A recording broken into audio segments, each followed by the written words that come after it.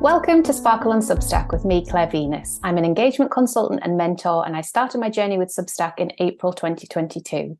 My Sparkle on Substack publication was born out of my own journey of being a creative who also writes.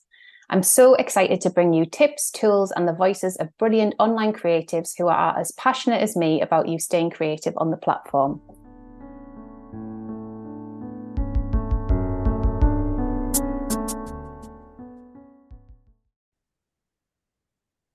Hi everyone, welcome back to Sparkle on Substack, the podcast with me, Claire Venus. It is a rainy Saturday afternoon and I'm so lucky to be speaking to Tamzin this afternoon. We're going to dive into all things art and Substack and creative approaches, and I'm so excited for the conversation. Hi Tamzin. Hi, thank you so much for having me. Oh, you're so welcome. Would you like to start by telling everyone a little bit about who you are in the world, where you are in the world, what your practice is, how you came to Substack? Which should I go with first? That's a lot. Yeah, it's a lot, right? You just tell Yeah, us who you are in the world. Let's go with that one, and then we'll dive into the other stuff. sure. So I'm Tamzin. I'm Irish. I'm coming to you from Austria. It's actually a really sunny day here right now. Oh, So I'm sorry for gorgeous. you with your rain. And I'm an intuitive artist, I call it, a writer and a mentor. And the main work that I do is something I call soul signs or soul portraits. And that's where I work particularly with women one on one to kind of show them their light and magic and presence and energy. It's basically a portrait of someone's energy.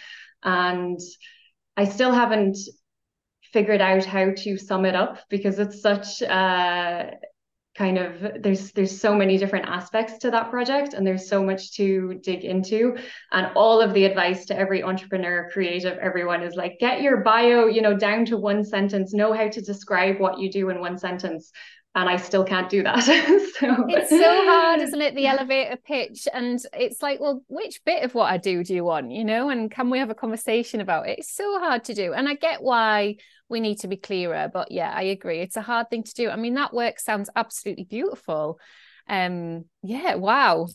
it's very, I mean, I haven't come across anyone else in the world doing it. So it's quite unique, I think. And it's really, that's why it's so hard to describe, because it's like, you, Claire, when you walk into a room, the energy in that room shifts, right? And you are bringing in light and a certain feeling, a certain vibration. And we never see that when we look in the mirror. And I think, especially women, we're so bad at seeing just how powerful and amazing we are.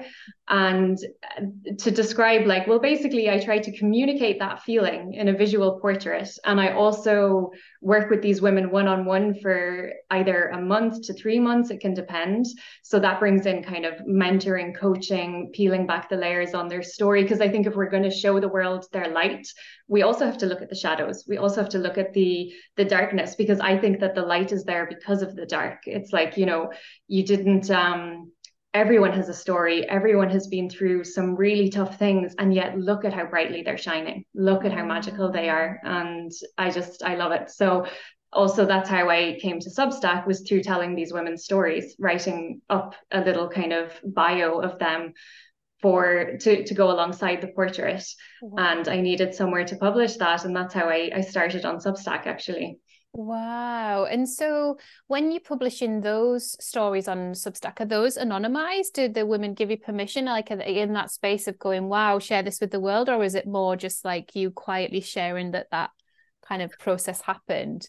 Oh God, no, I have to have their permission. Yeah. Yeah, yeah. Yeah, no, I have quite a few portraits that of course aren't published, that they don't want it online, which is totally Mhm. fine, because it's a journey, and it's something that if somebody wants to work with me on it, then I'm thrilled. If they also want it shared online, then great as well, but that's not a prerequisite by any Yeah, means. So yeah. it's Wow. more, I found that it's more women who really feel like, they've been through something and yet they're still really strong and battling on. And I think they want to share those stories as inspiration, as hope, as, I mean, one recently was a woman who grew up kind of not knowing where she's really from, or knowing where she's from, but always being told, well, you can't be this because you're that. And, all of those very tricky things that come with identity Mhm. and she felt, I mean, it was amazing when I finally published it. She was calling me, just like tears running down her face, going, I looked for this story when I was a kid growing up. I looked for, Pakistani or Indian girls who didn't feel like they quite fit into the mold here, there, anywhere. And now I can be that for little girls everywhere, that if they're looking, if they don't feel like they fit in, that they can find this story. Which for me is just such an amazing feeling if I can do that. I did say to her, listen, I'm afraid I don't think my Google search ranking is quite good enough for that yet. I'd like to believe so, but it's things like that, that yeah, the things we go through, and when we want to share those stories with the world, to say, Yeah. look, you're not alone. Yeah. Wow. And it's an incredible creative catalyst, a lot of which we won't ever really know the true ripples for, right? Like, yes, we can come up with all the search terms, we can reflect the words back from our customers and clients and everything that's happened. But actually, sometimes magic will just find its way to somebody who needs to read that story, and they'll read that story and witness that artwork from you. And that's going to shift and change something you might never know. Yeah, I mean, I hope so. And that's the Mm. beautiful thing about doing this kind of work all the time, isn't it? Is that we never know who it's reaching. Yeah, yeah, for sure. Yeah, I think it's a really curious thing around being creative online. And, it's relatively new to me. So I've done this work in the world in person for my whole career. And then, the pandemic shifted a whole load of things. And there was some quiet introspection that went on. And then a phase of going, wow, like there are all these words that need to come tumbling out. And that's what brought me to Substack. And then in that space of showing up on the internet, but also in a kind of kind and generous space, more grew from that than I was ever expecting. And I'm curious about your journey with that. Like, what made you decide to start a Substack? Had you heard of it before? Like, had somebody else described it? Did you read somebody else's Substack? Did you know it was a newsletter provider? What happened? Well, as a creative entrepreneur, I was just a visual artist before I started doing this kind of work. So my main way of reaching people was Instagram. Mhm. And, over the years, it was slowly growing. I wouldn't say it ever got to, masses of followers or anything. But I found it so draining, and I found that it didn't really convert. I got clients, sure, but not at the level I needed to survive. And I could see that it just wasn't working for me in many ways. I wasn't enjoying it. It lost that creative buzz. In the early days, there was some sort of excitement about creating on Instagram. And for me, that got really stale. It didn't feel good anymore. So Substack, I had been following a few Substacks that I just really like to read. And I always had it in the back of my mind that I knew I had to start a newsletter. I knew it was a more effective kind of marketing mechanism.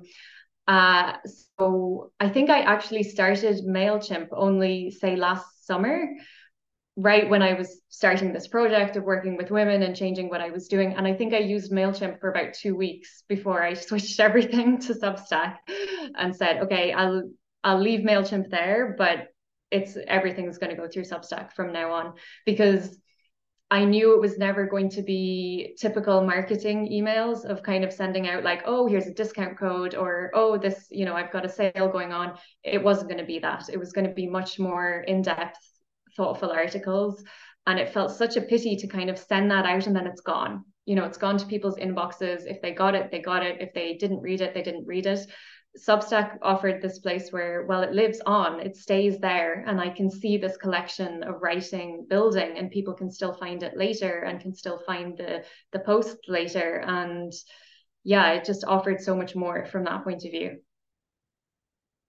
Yeah, that's it, isn't it? I think that the comparison is so stark between what like a mail list provider like MailChimp can do and how we come to it as creatives, and then what Substack is and what Substack can do, because we've got the newsletter function, sure, and the email function.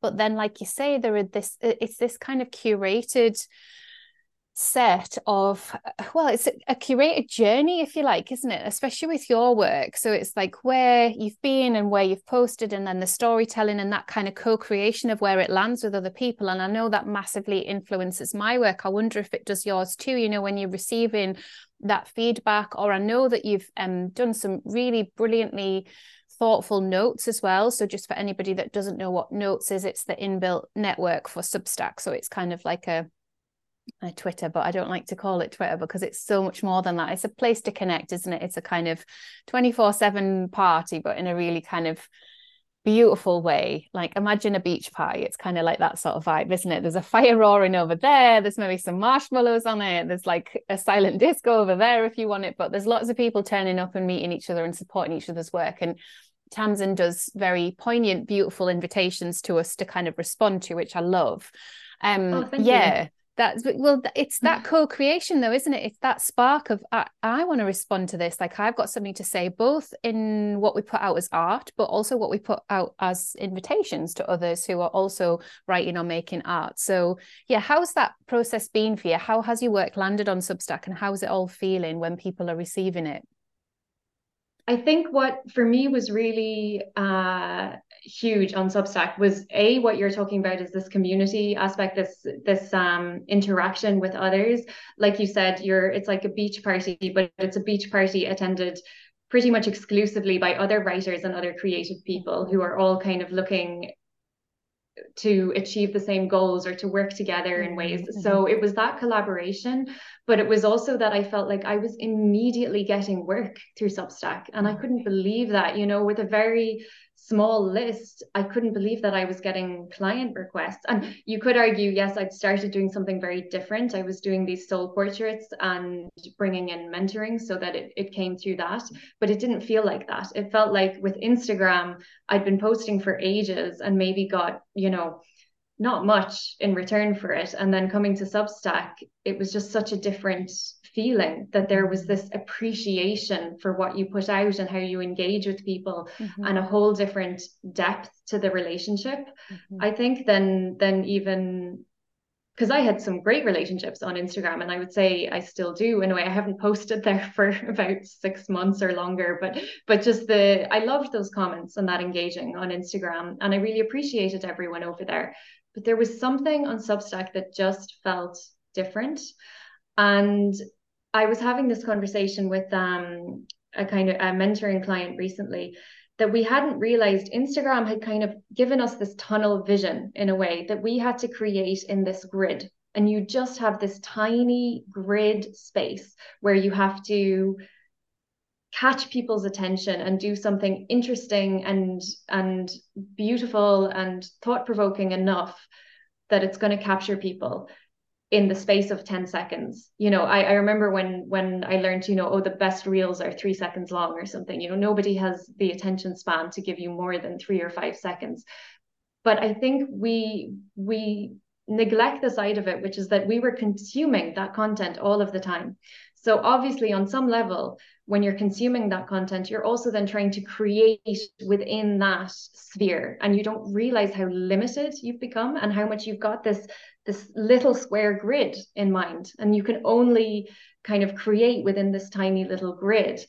And what I loved about Substack was just that feeling of expansion, that there's no grid, there's no limitation on what you can do. You want to do video one day, do video. You want to tell a story of one of your clients, do that, if with their consent, obviously. You want to write about something that might not relate or might relate, do that. It was just so open and freeing that it can be anything you want to create. You can do it there. It's so true, isn't it? It's that giant permission slip. I know it's talked a lot about in creative circles, but I do think Substack just offers us something that we were all just so deprived of, like in the way that we were trying to show up digitally, but also market who we were and our work. It's like if there's a new follower comes to a social media platform, and then they've seen one post, and then how do they circle back to get to know like all the authentic parts of who you are just from one post or maybe some stories? And then do you show that and feed that every day? And that is exhausting. Like you say, it is a hard thing to maintain. And I don't know, I mean, I do have some quite strong views on it from my own experience. And I do know when I delete and have deleted the Instagram app for periods of time, I just feel like my attention span for creativity and my attention span for observing the world and reading long form just shifts. I do feel now that I've done much more of that work and much more of that detoxing, I've got like this other relationship with Instagram where I'm like, what can I say to the people who are here with, I know the short attention span that they've got, that opens up more of a conversation, either on Instagram or, you know, over on Substack preferably. But that's now my intention. How can I open up more conversation rather than how can I feed it? Like, what's the conversation? What's the creative conversation? What would be people be most interested in? Like, what is that? And that's just an intention that I'm playing with towards the end of the year.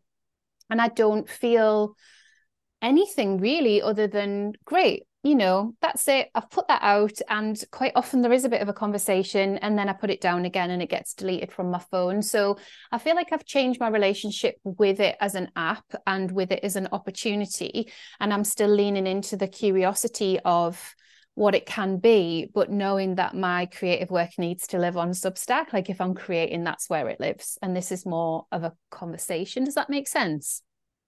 Absolutely. And I think, I mean, there's a lot to be said as well for the energetic flow. I think with Substack, that even if the majority of your subscribers are not going to be paying you, some are. And that makes such a difference, because I think Instagram, like we open Instagram and all we see, we're just bombarded by people generally in our own field or something similar. Like if I open Instagram, I see so many coaches, creative people, and they're all just trying to market themselves, which is totally fair enough. And in that, they're giving away so much for free. And I totally get that. That's a strategy. We have to give and be generous and show our worth, I suppose, or what we can do or what we know. But there, it is draining after a while. If you are giving, giving, giving, giving, giving, and not getting something back, that makes it really hard. And I think on Substack, the feeling is you can give, and there's so much more of a flow. And I don't just mean financial and monetary from the paying subscribers. I mean even from the point of view of people sharing or people engaging on a deeper level. It just kind of feels a little bit different. And I think for artists especially, we've been trained to kind of believe that big followers on Instagram, on social media, equals success. And all we want as creatives starting off is to have that success, or to feel like we can make a decent living from it. And it doesn't really, it doesn't help that, because you just feel, as we were saying, you know, you feel drained. You give and you give and you give, and you post so much. And even if you get to the thousands and thousands of followers, it doesn't necessarily mean that those people are buying from you, that those people are, you know, engaged with your work to the level that maybe you would wish them to be. And I think I just speak to so many artists who got so, you know, they'd spend 90% of their time just on Instagram and 10% of their time actually doing the art or the writing of what they wanted to do. Wow. Because they became so hooked on this idea that followers equals success. Followers equals my ego feeling okay about myself. And I think Substack somehow has just taken the pressure off that. It's removed that, because now I mean, I haven't had the Instagram app on my phone for months, and I keep wondering, you know, I have so much content now that I could share. I keep waiting for when it feels right to me that I'll come back to sharing on there. I don't know if I ever will. Sometimes I kind of think I'm probably missing out. You know, I have so much content from Substack. Even I could just take a few quotes here and there and work that I've done over the last year and just, you know, start posting it without too much effort, I suppose. But right now it's just not calling to me. It doesn't feel right to me. Maybe it will in 2 weeks' time, who knows. But it's such a relief in a way to no longer feel that kind of addiction, that need to get more followers, more comments, more likes, because that must mean that I'm a good enough artist, and that must mean that I'm successful, because it doesn't mean that at all. We've just been sold that idea. Yeah, I mean, it is fascinating. And the more I hear about people's journeys with it, the more the penny drops. Like, I think when you're in it, you don't really get it, and then when you're out of it, it's like it all makes sense. I met a guy did some co-working with me a few months ago, and he's a really cool photographer and video artist, and like lives local to me. And we were talking about YouTube, and I was telling him about Substack, and he said something like, "Oh, you know, I was around in Instagram for the early days, and they featured me, and it brought me 20,000 followers overnight for my art, you know, for my photography." And I was like, what was that like? You know, but Instagram don't do that now, right? They work on a totally different model. They're expecting us to pay to advertise, and it's a whole different thing. But it was a really cool conversation to understand from him what that felt like to have that level of influx of people looking at his artwork, you know. And that's what I was interested in, you know, that's what I wanted to know from him. It's like, you know, your gallery opening and all of a sudden like people are queuing around the corner to come and see your art, you know, everybody is interested in that. So yeah, it's fascinating. And I have artist friends who do use it relatively well and have been on this sort of slow climb, you know, getting up towards the kind of 10,000 followers mark. And that's what we all wanted. You know, we wanted this swipe up function, you know, it's like, oh, when we get the swipe up.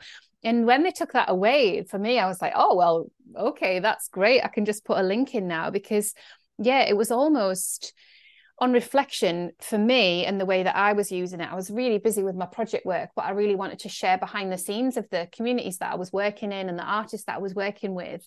So I did that, but that's kind of all gone. And if I'd have written blogs about that, then it would still be on the internet now. So yeah, I'm really kind of questioning what I went through in learning to share my creative voice and learning to tell stories about the work that I do and was doing, and almost kind of going, maybe that was just part of the process, and maybe that enabled me to feel more wholeheartedly able to show up on Substack, which was primarily a platform built for writers, and take up space and kind of give myself permission to be a creative who also likes to write. Yeah, and I think no matter how we feel about it these days, it was part of the journey, you know, it was something that we maybe all had to kind of go through and give it a try. And I mean, I remain grateful to Instagram for one reason, that I don't think I would be a writer today if it wasn't for Instagram. Wow. So that was really interesting. And it was before I started this project of doing these soul portraits with women. I was just posting on Instagram to try and sell my artwork. You know, I was just posting the visual art I did. And I found in the space of 1 month, I think about 20 different people said to me, "Oh, I love your captions. I love what you write. It makes me stop and think." I had even strangers stopping me in the street saying, "I follow your Instagram," because they knew of, I'm not so well known, but they knew of me through someone or something. And they'd say, "I follow your Instagram. I love what you write." And I was going, lads, look at the pictures, please. You know? Okay, But yeah, because it was yeah, so funny to me that yeah. I was going, you know, and I had a kind of mentor friend here, and he just kept saying, your writing is the Wow. power. That's where it is for you. And I had never wanted to be a writer. My mom is a writer, so I Yes. always, Okay. she's a novelist. So yeah, I kind of always saw that and thought that looks hard, you know. I'm not going to do that. And I'm a very visual person, so I didn't see it coming at all. And now I'm so grateful, because she, you know, she wouldn't write an email growing up that wasn't edited and checked and, you know, so careful. And it's funny now to look back on it, because she used to drive me crazy that if there was ever an important, you know, job application, or if I asked her to help check an essay before I submitted it, that she'd be going, "Well, I'm not sure this comma should be here instead of there," you know, and I'd go nuts because she was so particular. And now I realize that that was the best education I ever could have got in how to write and how to be a writer. But yeah, it's just really funny that through Instagram, I was trying to share my visual art, trying to make a living from it, trying to get commissions as an artist or sell my prints. And all people were focusing on was what I was writing and the Wow. captions. And that was all kind of happening at the same time as discovering Substack, coming to Substack, starting the project with women and telling their stories. So it's Mm. amazing how it all kind of came together at one moment. Yeah, and I'm really interested in that external view of like, this is what this is what they're saying. This is what I think stopped me in my tracks, but it was an experience online that stopped them in their tracks. There was a picture, an image, a visual that then invited them to read the words. Like, you don't see the words first on Instagram, right? You've got to press a button to like unfold those words with the image. So it's different people's reference points, isn't it, of what's made them stop. So I'm definitely a visual person, so I think the visual would stop me, and then I would appreciate the words. And I think just all of that language of appreciation of your work, like your body of work, it's curious, isn't it? Because it's almost like this is what the universe needed you to hear, to then go, oh, okay, I can take up space as a writer. I hear what they're saying. I hear that's helping them connect, and then I'm going to take up more space with this as well. I love that story. It's incredible. Wow. It's so funny. It really is. It really, that for me was such a huge wake up call, because Wow. my mum had always said, you're a writer at heart. You can, you have a way with words, like many of us do, and I always was like, no, no way, not Shutting for it me. down. And Yeah, then yeah. in a very short period of time, it was like, okay, too many people have said this to me now. I have to explore it. Mm. And my work and my life has changed since I did. Since Writing you for did me was the that. key to everything in many Mm. ways. So, Wow. so surprising. And with the writing, Tamzin, do you feel it's storytelling, or do you feel like it's writing to as an invitation? Is it something different? Like what would you describe your writing to be? And it's obviously it's never just, well, I don't think it is. It's never just writing on its own on your publication, right? Because you usually team it with a visual or some visuals. Yeah, I mean, I'm not sure, because it's about a year that I've been on Substack. So I'm not sure if I'm clear enough right now on how to say what it is I write.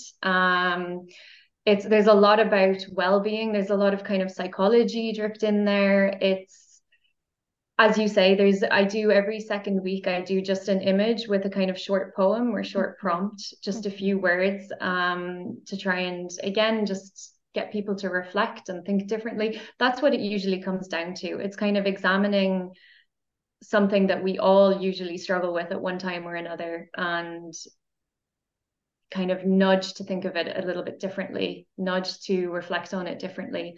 And yeah, I would say I can't describe what my writing is, because now I'm getting not loads, but some requests to write for magazines here and there. So for me, it's really an exploration, because if somebody asks me to write about something, then I really love that. I actually quite like the discipline of somebody saying, here's your topic, go for it. And that that means that I'm still really learning and still kind of uncovering. Of course, the stories of the women, that's very much storytelling. It's trying to condense a big life story into a few paragraphs, which is a huge task. But I love doing it because those stories are just so powerful. They're amazing. These women are amazing. It's Mm. incredible to have that insane honor that they're trusting me to condense their lives down into a few paragraphs and share that with the world. So that side of it is storytelling. But then the essays I do and the other posts, there's mix of poetry, prose, it's everything really. I Mm. mean, one of my favorite articles that I worked on this year, it's going to be coming out in a magazine in January, and that was about home, and home from the point of view of outsiders, and from the point of view of people like me who have moved a lot, who don't feel at home where they're living. And I loved that. That was just such a fun topic to dig into, because we talk about home a lot, but not so often from the point of view of what do you do when you really don't feel at home and you are kind of stuck there and you have to figure it out. And what I love about writing those pieces, it's not necessarily just the process of writing it, it's the conversations that it sparks, And I spoke to refugees for that article who can't go home, who are looking for whole different things than maybe what I'm looking for in a home. So I love that side of writing those kinds of things. It's not about me, it's about the conversations it starts and all of these different perspectives you get. Mhm. Mhm. Yeah, and it's where that all settles, isn't it, in someone. Like every piece that I've come to write on Substack, I think has fundamentally changed me as a creative. Like I'm not just churning something out. Like there's a process of going through an expansive transformation in making this post make sense in terms of what I want to say and how I want it to connect with folks, but also a kind of opportunity of growth around being a creative who also likes to write, and taking up space in this kind of long form place around sometimes some like vulnerable topics as well, like vulnerable for me, vulnerable for them, and kind of just letting it all unfold and seeing where things land. And like you say, it's like it's only been a year. So who knows in 5 years or 10 years time how you'll describe your Substack. But right here and now, you're kind of going with it, aren't you? And kind of being pulled in various different directions. That article sounds like it's going to be an incredible read. Yeah, I'm really I looking hope forward to so. seeing it. Do you think we'll be able to get it in the UK? Do you know? And we might not be able to say too much. I don't know. It should be in shops in the Oh, UK. great. Yeah, Okay, yeah. good. I'll So we'll let be you able know. to, yeah, we'll be able to link to that. That's good. Great. Yeah, Fab. yeah. So I was going to ask if we could share your Substack a little bit. So if you're listening on audio, you can kind of jump over to the video and have a little look. I'm actually feeling like if you could share it, Tamzin, and I could give you the permission to Sure. screen share, I think that would be really beautiful if you could talk us through how things are landing. I know we chatted a bit at the start of the call where you were like, oh, I need to maybe like tidy this up and change this. And it's constant, isn't it? We're always feeling a little bit of that. And I think that is part of the honest process of creating on Substack, isn't it? But yeah, let me see. I'll put my glasses on. I'll see if I can just give you some Sure. permissions. I think I have the share screen button. Will I Oh, try it? great. Yeah, let's give it a go and see. Oh no, it says disabled. Yeah, disabled on your end. Okay, so I will go to participants and see if I can do it.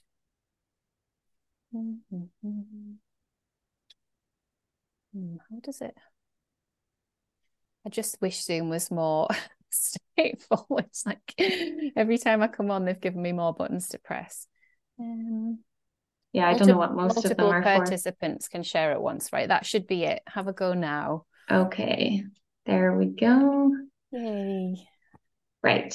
Can you see that? I can, yeah. And I was asking you at the start, wasn't I, in terms of the name for your Substack? It's Resurface, and I said, have you always had that name, or did it start somewhere else? So yeah, I'll jump in with that question before you start showing us around, because I just think it's fascinating to understand people's process.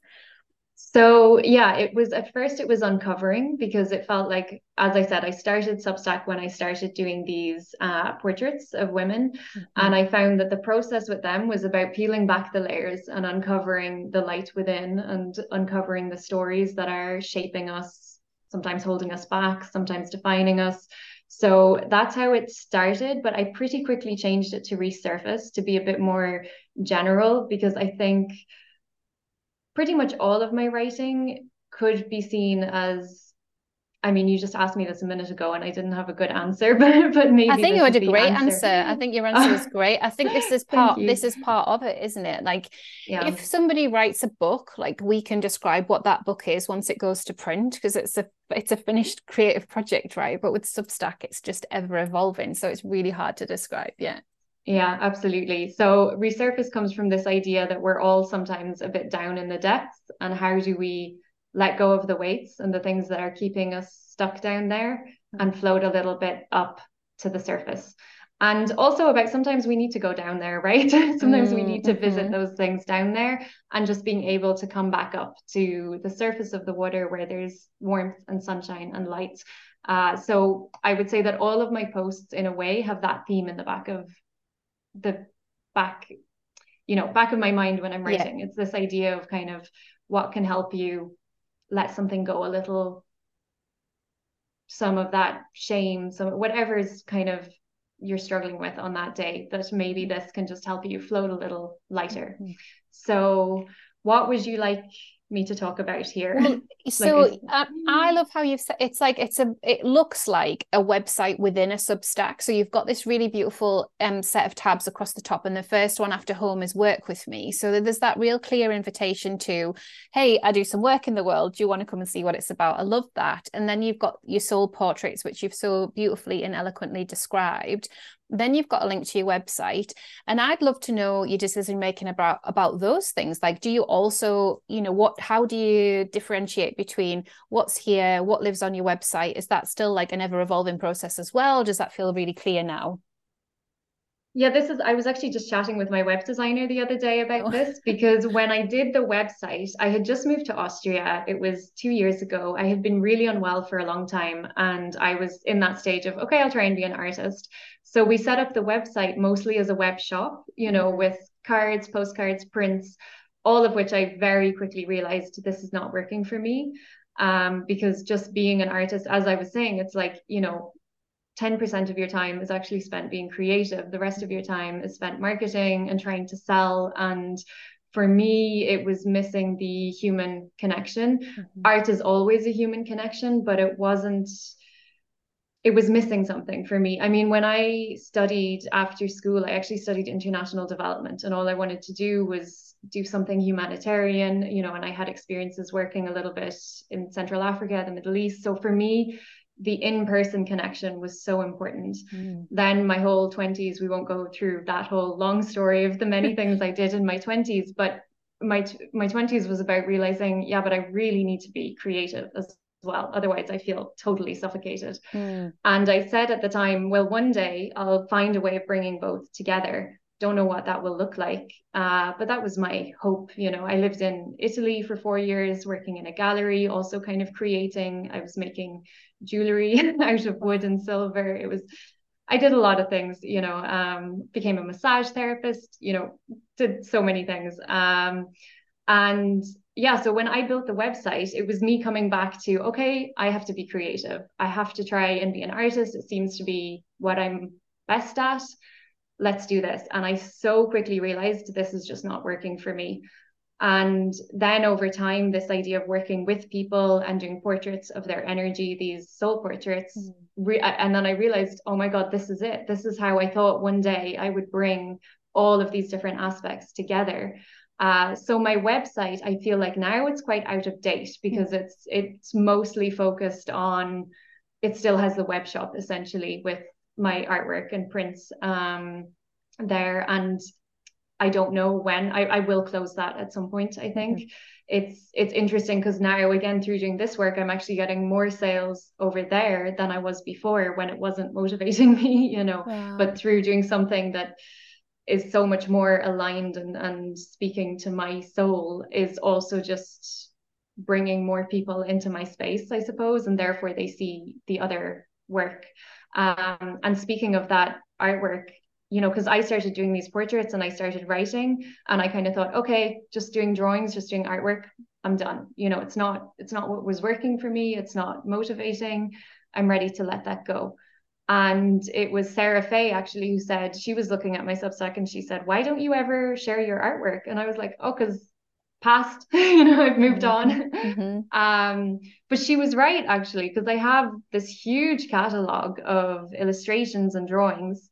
And that's how I started sharing these, which is, like I was saying, where every second week I just share an illustration or a photograph with a very short kind of poem or prompt to reflect on. And that's just so interesting because it's, of course, I had said to myself, I'm done with that. It didn't work. I kind of tried and failed. It didn't really work out. Ready to let that go. I'll just sell the last of my stock and done and just focus on this in-person work, which in many ways that is still my goal, is just to do the in-person stuff. But it's crazy how in our minds we're just like, okay, I just want to delete that and move on to the next thing, instead of realizing, well, actually I have all of this work and how can I recreate it? How can I do something new with it? And that's been really fun to just try these putting these poems to it, putting some prompts to it. And they've got such a good reception as well. So I owe Sarah all the credit for that because it wasn't my idea. I mean, yeah, and it's incredible. It's that personal resurface, isn't it, of the work? And we're so guilty of doing that in our creative project work. And yeah, I don't know what the answer is, or if there even is an answer. I think it's just about staying connected to the invitation and being curious in leaning into, like you talked about, the shadows, because sometimes there are just things that we can't see and we have to put stuff down for a little while and then try them in a new guise or try them in a new space. And I know when I first saw one of these, I was just like literally stopped in my tracks. So wow. I can't remember what was going on in my day, but there was stuff going on in my day and I was just like, wow, I need to sit down and see this, like, and witness this and read it, yes, but it was more like I need to witness this. Like, it was something so powerful and something that I felt really, really called to do. And I'm sure others have had very similar experiences to this particular set, this curated set of work. And I don't know if you've got in your mind like which order it's going to go in, or if it, if it's not as measured as that, if it's just like whatever kind of you feel that day. But I know that it's super, super powerful. So thank you for putting that out in the world.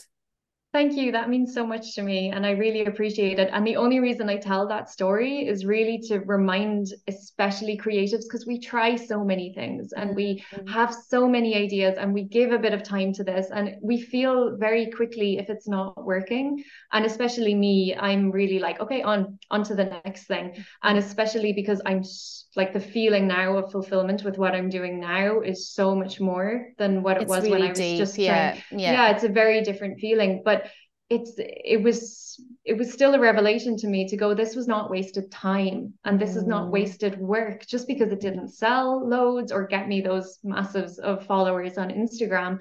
It's not a failure. It's part of my portfolio. It still exists. And don't just, neglect it in a way and kind of let it go. I'm not saying we always have to work on everything, Mm-hmm. but just to everyone to remember that everything you've done has worth, had a reason to exist. And it might still, I never expected to be posting these illustrations on Substack, Wow. not at all. And as you say, they've had this really nice reception, which is Mm. amazing. And even for me to come back and look at my illustrations, of course, I have all the voices of like, oh, that's not good enough. Oh, I don't want to post this. I don't like this anymore. Wow. Okay. What? But it was fun to give myself the challenge of create a poem that goes along with it, Mm-hmm. create a prompt that's going to make people feel better, give them something to think about. And that totally changed how I was going to look at it, because it's not just the critical brain kind of saying, oh, but you've moved on from this, it's not good enough. Instead, it was Mm-hmm. like, okay, look at it. I took time to create these. So why not put them out there? Mm-hmm.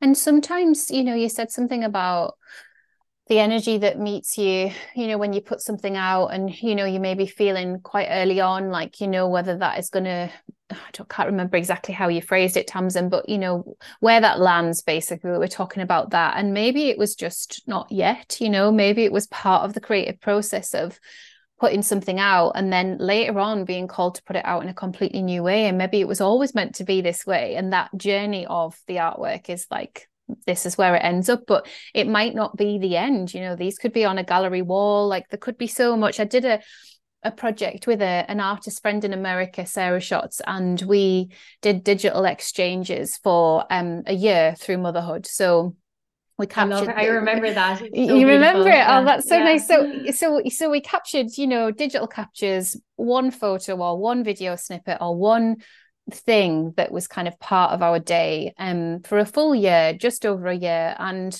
neither of us wanted the project to end, but we'd said that we would do it for a year, right? So we were like, okay, we know we want to wrap it up, but we don't want to wrap it up. And how does it all fit in the world? And so much more has happened with that body of work. But even now, when I look at it, even though it's not that long since we finished, it's only February, I'm so emotional when I see it, because it's the new filter of kind of going, wow, like that whole container of that energy, that exchange of friendship. We've never met in real life yet, hopefully next year or the year after. But there's just something so incredible. And with Sarah's edits, she did a completely different set of edits to anything I would have ever imagined that I'd be able to do. And it just kind of, yeah, it just raised the vibration of what that was as a piece and experience. But I know that it's not finished, like it's not done. And I don't know if it ever will be. Like I just feel there's so much more that I want to do with it. And I'm waiting for the call. And that's why I started telling this story, because it's interesting. It's like there and I'm holding it and I'm curious and I know, but it's not, nothing's happening with it yet, but I know that there's something. So yeah, that It'll can feel come. quite excited. It'll come. Yeah. Yes, That it will feels really come. Yeah. exciting to lean into that and to lean into the creativity of that as a body of work. And even in the early photos, I look at them and I go, oh, but like that, I could have done this with it and I could have done that with it. But the whole process, my whole sense of what I could take photos of changed through that process, through that practice. So yeah, it was really, really special. So I'm really appreciating it and other people are. And I just wondered, do you feel like you have an end point with this? Like, are you going to post a certain number or you're not there yet? Like, how's that all feeling? For these little visual things. Yeah.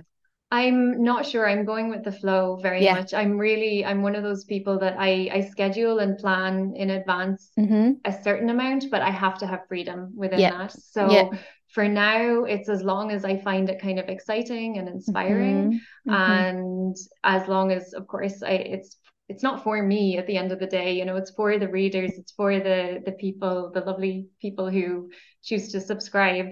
So it's always at the end of the day about how can I serve them and how can it work? Does it work for them? Does it resonate? Does it not? Mm-hmm. So there's no plan for now. I mean, I have such a huge catalog of old illustrations that I'm kind of pulling up and working through. Mm. And it's interesting what you were saying as well, because if we look at, I don't know if you can see my mouse, but say here, Yeah. that was the other difference. The other thing I realized, which was when I was drawing all of these, I didn't realize I was drawing energy. And then I had this idea of drawing people and their energy. Mm-hmm. And it was only, as you say, when you look back and realize I Mm-hmm. was always doing these kind of line work, and that was entirely just to soothe me. And everyone Mm-hmm. then would say, oh, this is really soothing to look at, which, I didn't necessarily feel soothed when I was doing it, but it was just a process of draw line after line after line after line Okay. to really calm down, to create some flow. So Mm-hmm. again, it's that thing. And I didn't realize, now I can look back at all of my old drawings and see that it was completely leading to what I'm doing today with women. It was Wow. all energy. It was all my Mm-hmm. representation of flow or blocks in our kind of energetic field in the world. And yeah, so just like you say about that project, who knows how it will come back around, but it will come Mm, back around. that's it, isn't it? Yeah. And also the freedom of letting yourself lean into a practice and a process that you're called to do, right? So obviously as creatives, as artists, like we're called to show up in certain ways, and sometimes that is completely mysterious. So we don't know, we just know that there's a calling and we can't do anything else. It's this that we're being called to do. So leaning into that and kind of, yeah, working with that energy, as you say, and then and then seeing where what it transmutes and what happens and what kind of circles back. I love that it's bringing you work and clients. I just think that is so powerful. And I think for me, part of coming to Substack and doing the work that I've done on Substack has been that it is easy to create a space that is uncluttered, unmessy, clear. I think, like you said about your website, it's really difficult to build a website. Like how and there's all of the kind of incredible teaching around the right copy and the right way to describe yourself, but sometimes it just feels like an Everest. It has done for me in the past, an Everest to climb, whereas with Substack we're called to write a post, and then we're called to organize that post when it becomes multiple posts if we want to, but we don't have to, do we? Can keep it really simple. And I love that about Substack. I love the invitations that you've got set up here. I know that you mentioned you've got paid members as well. So how does that work in relation to your free stuff? Are you still kind of morphing through what that could be, or do you feel like you have that pretty set? It's changed a lot actually since the beginning. There's I am going to teach some workshops soon to my paid members, because I have these workshops. I've taught them in other spaces, so it seems silly not to do it. But Mm, I did have some kind of like, oh, do I want to do that? Will enough people show up? Is that, mm-hmm, that kind of feeling. So for now, the visual short posts, which are every second week, those will always be free. Because it's short and sweet and just a chance to kind of engage and get in. Then usually for my older posts, I just lock them after. I find it hard still to put too many paywalls on things, mm-hmm, because when you've put so much hard work into something, and I know even in person, I know loads of people who tell me that they really get a lot from reading it, which means so much to me. And yet they can't really afford to upgrade or to make that commitment, which I get, it's totally fair. And at the same time, I also get that I need to sometimes be paid for this work. So for me, the difference with paid free, it's that I'm a very private person and I write in a very personal way, but I don't give much about me and my life away. mm-hmm, Whereas behind the paywall, it is just, you do feel safer to be a bit more vulnerable, to be a bit more open. So it's that balance. It's also just locking things once they've gone out, but then locking them a week or so later because, why not? It's fair enough. But I'm still really experimenting and still testing things. I wouldn't say I have a really clear or good strategy down. It's still, still kind of a playground Substack, I feel in that way. And it is hard because on the one hand, you feel like, I put a lot of work into my posts. I don't ever post in kind of a haphazard, flippant, I really put so much work into every post. This is what I learned growing up from my mum as a writer, the real, if you want to write, you have to edit and edit and edit and edit and do revisions and really cut out so many sentences that when you first wrote, go, wow, I'm really happy with that sentence. It's poetic, it's beautiful. And then later, like, is it superfluous? Is it actually communicating what I need to communicate? And so obviously I do put so much work and time in. So it's a tricky balance, isn't it? Figuring out what should be behind the paywall, what shouldn't. For now, I'm trying to keep as much unlocked as possible, just because I really love when people come and engage, and that feels so good. And I don't want to be kind of having that wall up. And at the same time, we have to protect ourselves and we have to say, well, we're putting a lot of time and energy into this. So we do have, we should be paid for that too. So yeah. Yeah, and I love that in setting out our stall of even having a paywall, like it's a bold move. Like I know we're used to it. We've been on Substack for a little while, but it's still a bold move to say I'm paywalling my work. Like we're not used to that in the wider world. And in Substack we are, but we're still inviting people from off Substack to come onto Substack to experience what we want to write and post and saying, and hey, there's a paywall and behind there's a private members community, there's a tonal shift, there's workshops, whatever it is. And I think that the strategy is test and adjust. I think that is our strategy, isn't it? So yes, we can be really strategic, but it's a playground that keeps shifting and changing. And, to go back to that beach party analogy, like new people keep coming with like new expectations or new experiences. And also, within that exchange with different voices and different people's experience, I've learned so much around where my writing lands. So I think I had an idea, and the people that supported my monthly newsletter that I set up in 2017, most of them are still there. And so they supported the work then and then have seen this kind of transformation and this expansion of other things that I wanted to share in other blogs. And other people have come along and witnessed it in new ways. And I've gone, oh, it's that. Like, I didn't know it was that, but it's that. And I love what you were saying about your mum, because I'm like, I so need a session with your mum because, the editing thing, it's like, I feel like I've got this far through life and I just want to say what I want to say. But of course, writing is a craft. It's not about speaking things out. And there is a craft in my work, but I feel like I'm a baby, in editing terms. I'm like, I could lose that. It's still hard to lose things that you've written. You sort of become like really in this dance with the energy of, okay, like for me, I'm often working to like a deadline of the school run or something like that. And I want to get something scheduled and I want to put stuff out. But next year, I'm feeling the call to like really edit and really go into this process of craft. And I'm excited about it. Not that anything I've done is wrong, because I really lean into my creative process, but I can see that I'm being called to like hold stuff for longer, but not hold it back, just hold it, right? Yeah, it's not about holding back. I would say I've sometimes had to cut things that I've gone, but no, I don't want to cut that, But you only ever improve a piece of work by editing it. It's very rare that something is going to get worse. And if it gets worse, that's okay. You still have the old version. You can go back to that. But it really is, if we're going to communicate the message and if we're going to keep it, I think, succinct and that people will engage it. I don't have such a huge name that people are just going to read me no matter what I put out there, or that they're going to, as you say, there's new people arriving all of the time who have no clue who we are or what we do. So, and that can feel really awkward that we have to keep repeating it, and say it again and say, this is who I am, this is what I offer, this is what I do.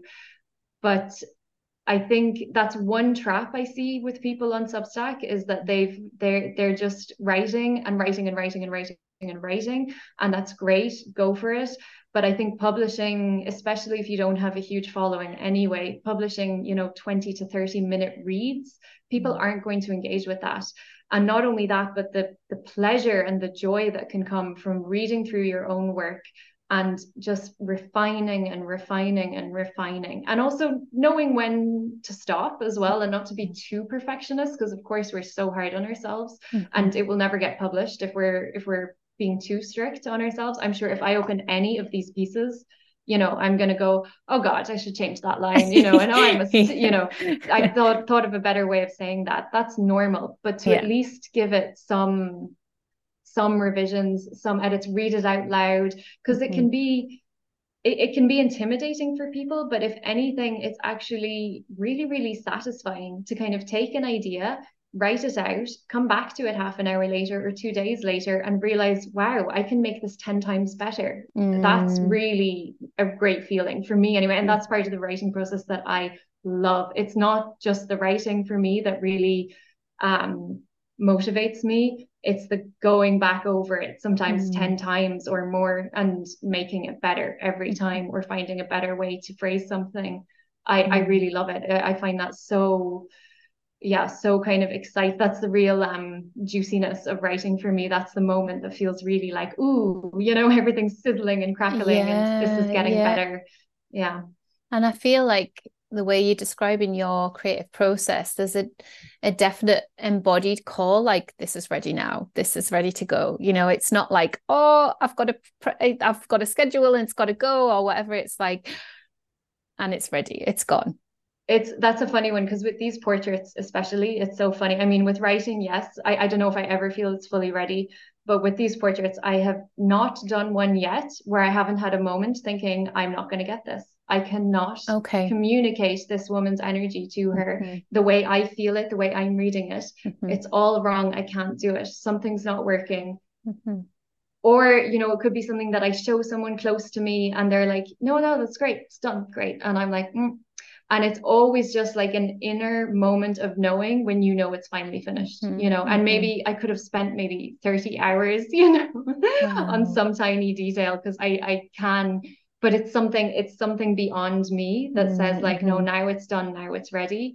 And I had to learn to really trust that as well, because it's a very intimidating thing to say to someone, I'm going to show you how the world sees your energy. It's only my artistic interpretation, of course. But so far, the reception has been, every time every client I've worked with has seen things and has understood things that I could not have imagined, that I did not see when I was doing it. So there's some like bigger force at the very, very first one I did was this one. And I remember she looked at it and she was like, that's my mother's energy. That is how I saw my mother. How did you, before she died, how did you capture that? And with every one of them so far, everyone has looked at them, or their family and friends have looked at it and said, that is exactly how we see you. How did she do that? And then I really say to myself, okay, so then the however many hours, which was sometimes maybe far too many hours that I put into it, it was worth it, because it was all part of that process that only something outside of me tells me, okay, enough, done, put down your pen, And there's no bigger gift, is there? Like I can see that in your work. There's no bigger gift back to these women, back to you as an artist, knowing that you've completed the circuit on this piece of work with them, that exchange, and then bigger than that, the other people that see it and see them. I mean, it's absolutely incredible. You're doing incredible work. I'm in awe of you, Tamzin. I love it. I love it all. I'm so glad that we connected on Substack. I'm not really sure how it happened, but I'm very glad Substack connected us when they did. Thank you so much. I appreciate that. Yeah, no, I'm really so grateful. And I think this conversation today has been so timely for me. Like I've had a really big week of like logistical things and things feeling tough and a funding rejection. So just to be able to have a lighter conversation about art and about your process has been, so worthwhile. So you have your Substack. People can search Resurface on Substack and find you.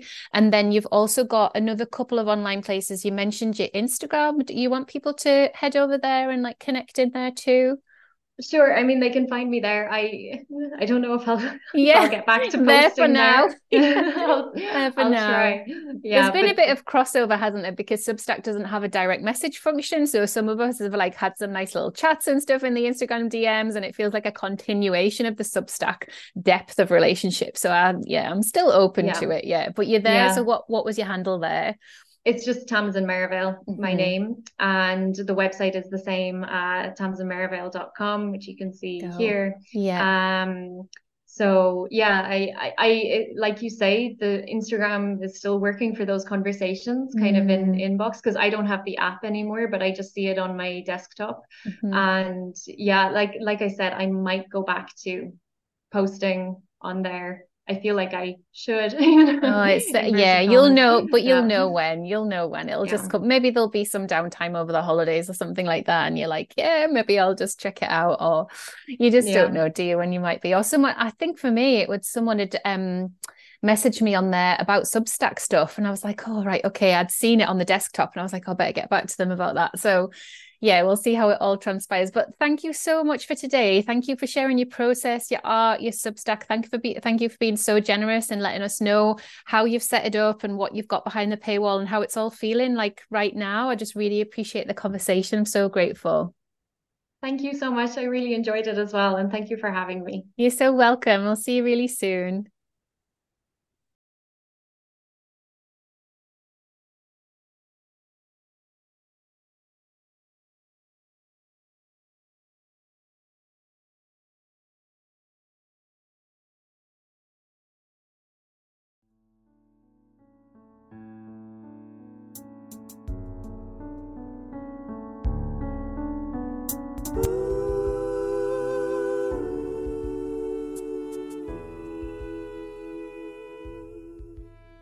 Thanks so much for listening to Sparkle on Substack. There's a whole community over on Substack to connect and chat with. If you'd like to leave me a 5-star review wherever you listen to your podcasts, I'd absolutely love that. See you next time, and remember, great oaks grow from tiny acorn seeds, sending sparkles to you for your day ahead.